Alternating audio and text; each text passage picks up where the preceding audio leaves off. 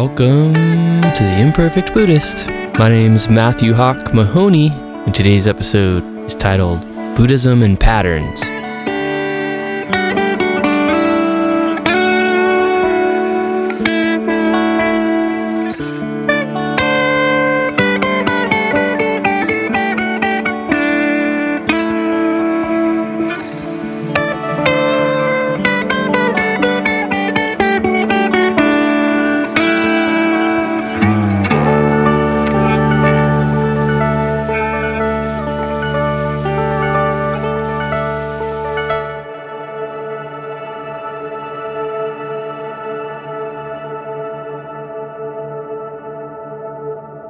Patterns have been a key theme in my life lately, particularly patterns that I would like to cease or change or augment. Maybe I'm halfway there. Maybe half the battle is knowing that I have patterns.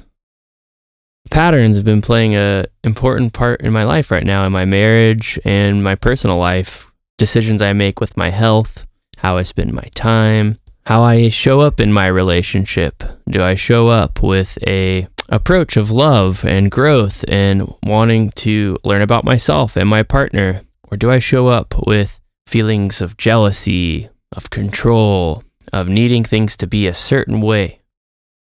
How does my partner show up? Is my partner showing up with patterns she created in her past? Certain family dynamics that shaped her at a young age? Is she showing up to me with those patterns? Or is she showing up with a mindset of love, growth, honesty, and let's not forget fun?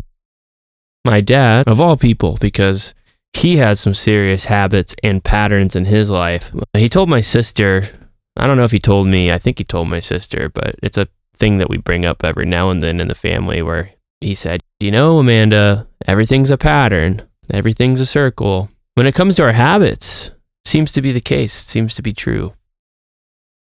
When we're unconscious, as can happen with anybody, even the most serious meditators in the world, we find ourselves at the end or the beginning or the middle of a habit. We ask, how the hell did I get here again? Some of us might believe we have no control, that this is just how it is. This is just my life and it's your fault. It's her fault. It's his fault. It's their fault that I'm acting this way.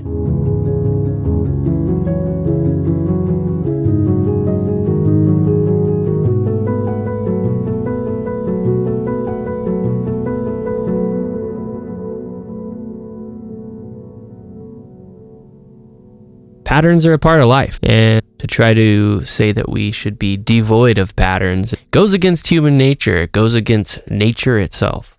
Look at the sun, look at the moon. They rise and they fall, usually around the same spot in the sky, depending on the time of year. It rains, it's sunny, trees grow leaves, and the leaves fall down to the ground and nourish the soil, and the soil nourishes the tree makes new leaves, and the leaves fall down and nourish the soil. Our bodies, we inhale, our lungs fill with air and pulls oxygen into our bloodstream. And we exhale that, carbon dioxide. We inhale again. Our digestion, we get hungry, we eat food. Food goes in, it's digested, and it comes out as poop. It's all cycles. Everything is patterns. Experts will tell you it's good to have a healthy routine, a healthy pattern.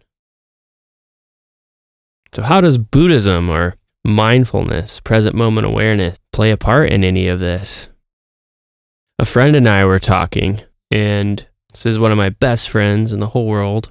And my friend had been at the bar, just taking a little bit of me time, doing some journaling, reading some self-help books, trying to just figure out how they were feeling, what was going on with them. And I met up with them after they'd done this soul searching session, and they were talking about how they wanted to start doing like these self check-ins with themselves. They asked themselves, like, how am I feeling? What am I doing right now? And we started talking about it, and they asked me, how do you start with these patterns? Either making new patterns or changing old patterns. The truest answer I could say was present moment awareness. It doesn't matter if you're Christian, Buddhist, Hindu, Jewish, Catholic, Satanist. The present moment is a real thing. It's right here in front of us. And being in the moment, being present, is not a religious belief. It's just, it's an act. It's a habit of focus. If we want to work on our patterns in life, we have to start where we're at. We have to start where the patterns start and start paying attention. Present moment awareness is the key to having some authorship, to get our hand on the wheel of our life a little bit and to steer a little bit consciously.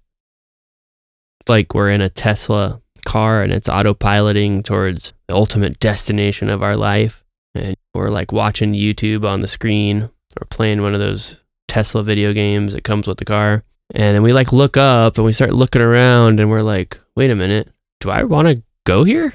Do I want to go to Chuck E. Cheese for the 50th time this month? I'm kind of sick of Chuck E. Cheese. I haven't liked Chuck E. Cheese since I was 5 years old. I am a 55-year-old man. Why do I keep going to Chuck E. Cheese? Do I like Chuck E. Cheese? I think I'm going to turn off autopilot and maybe go to Olive Garden. What's more mature than Olive Garden?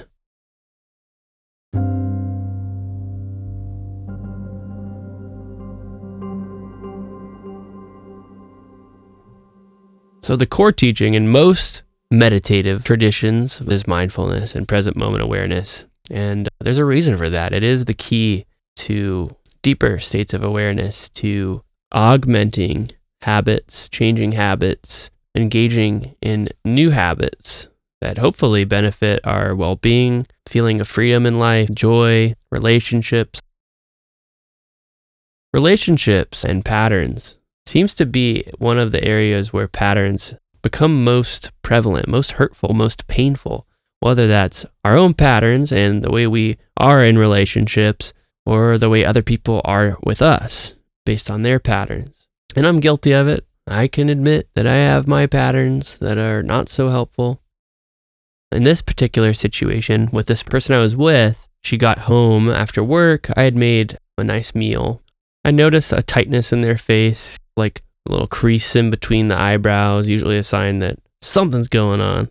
My partner had signed up for a book reading group, and I said, oh, that's cool. I'd like to go. And they said, no, I don't really want you to go.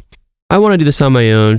Sometimes you have a habit of talking over me, or I feel like I can't express myself fully when you're around. And that was hard to hear, but I understood where they were coming from. My partner at that time was much more quiet, and there had been talks about how sometimes I could overpower them or talk over them. So yes, I totally got where they were coming from. I said, okay, I understand. As we sat on the couch, I said, hey, let's talk. Let's just connect and do a little check-in. And it started pretty positive, but as we talked, that tightness on my partner's face came back, and they had this crease between their eyebrows, and I could sense it was getting heavy again. We eventually got to the bottom of it, and my partner expressed to me that she felt embarrassed by jokes I would make. And that was really hard to hear. And I felt sad that we had to dig so much to get to the bottom of what was going on. My partner expressed to me that, oh my God, this was a pattern, that she in some ways was projecting some of my responsibility on how she should feel or not feel when it comes to being embarrassed or not. The bigger pattern here was maintaining the status quo. So instead of telling me and really sitting down and expressing to me how serious this feeling of embarrassment and my part in bringing that up in them was, she decided to avoid that, maintain the status quo, and then begin to exclude me from certain social events. For her, it was a moment of revelation of this is a pattern, that I maintain the status quo. I don't express emotions or points of contention out of fear of upsetting the person in my life. It was something that they learned early on with their family, their parents, and it was a pattern that was brought into our relationship.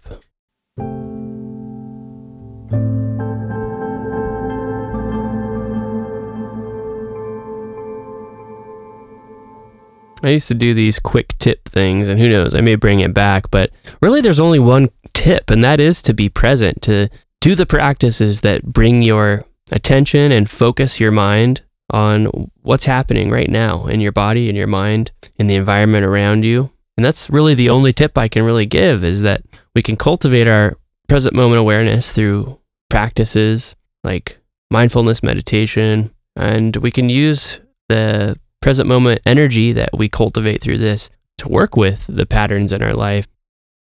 Sometimes noticing a pattern is all it will take to change it. Noticing a pattern, though, sometimes it stays the same. It may even increase for a time. But usually through the simple noticing of a pattern, when we see it in the totality that is available to us, as much as we can, we see does it create? What is it creating in our lives, in our relationships? Is it bringing us closer to people? Is it pushing people away? Is it bringing us closer to a feeling of wholeness, of health, of love? Is it pushing those things away? We see the result, and sometimes that's enough to completely change the pattern. With other things that are deeply ingrained, like my partner's habit of maintaining the status quo, or my patterns of jealousy or worry, it takes more time, it takes more work. We've learned these habits to survive, and we can honor them. We can get real self-helpy with it. Say to these unhelpful habit patterns during meditation, thank you. Thank you, worry. You've helped me survive probably some situations. For whatever reason, you're probably going to stay around or stick with me, but let's try to switch things up a little bit because it's not as helpful anymore. You can thank the patterns and let them go, and maybe they'll come back expressed in a new, healthier way.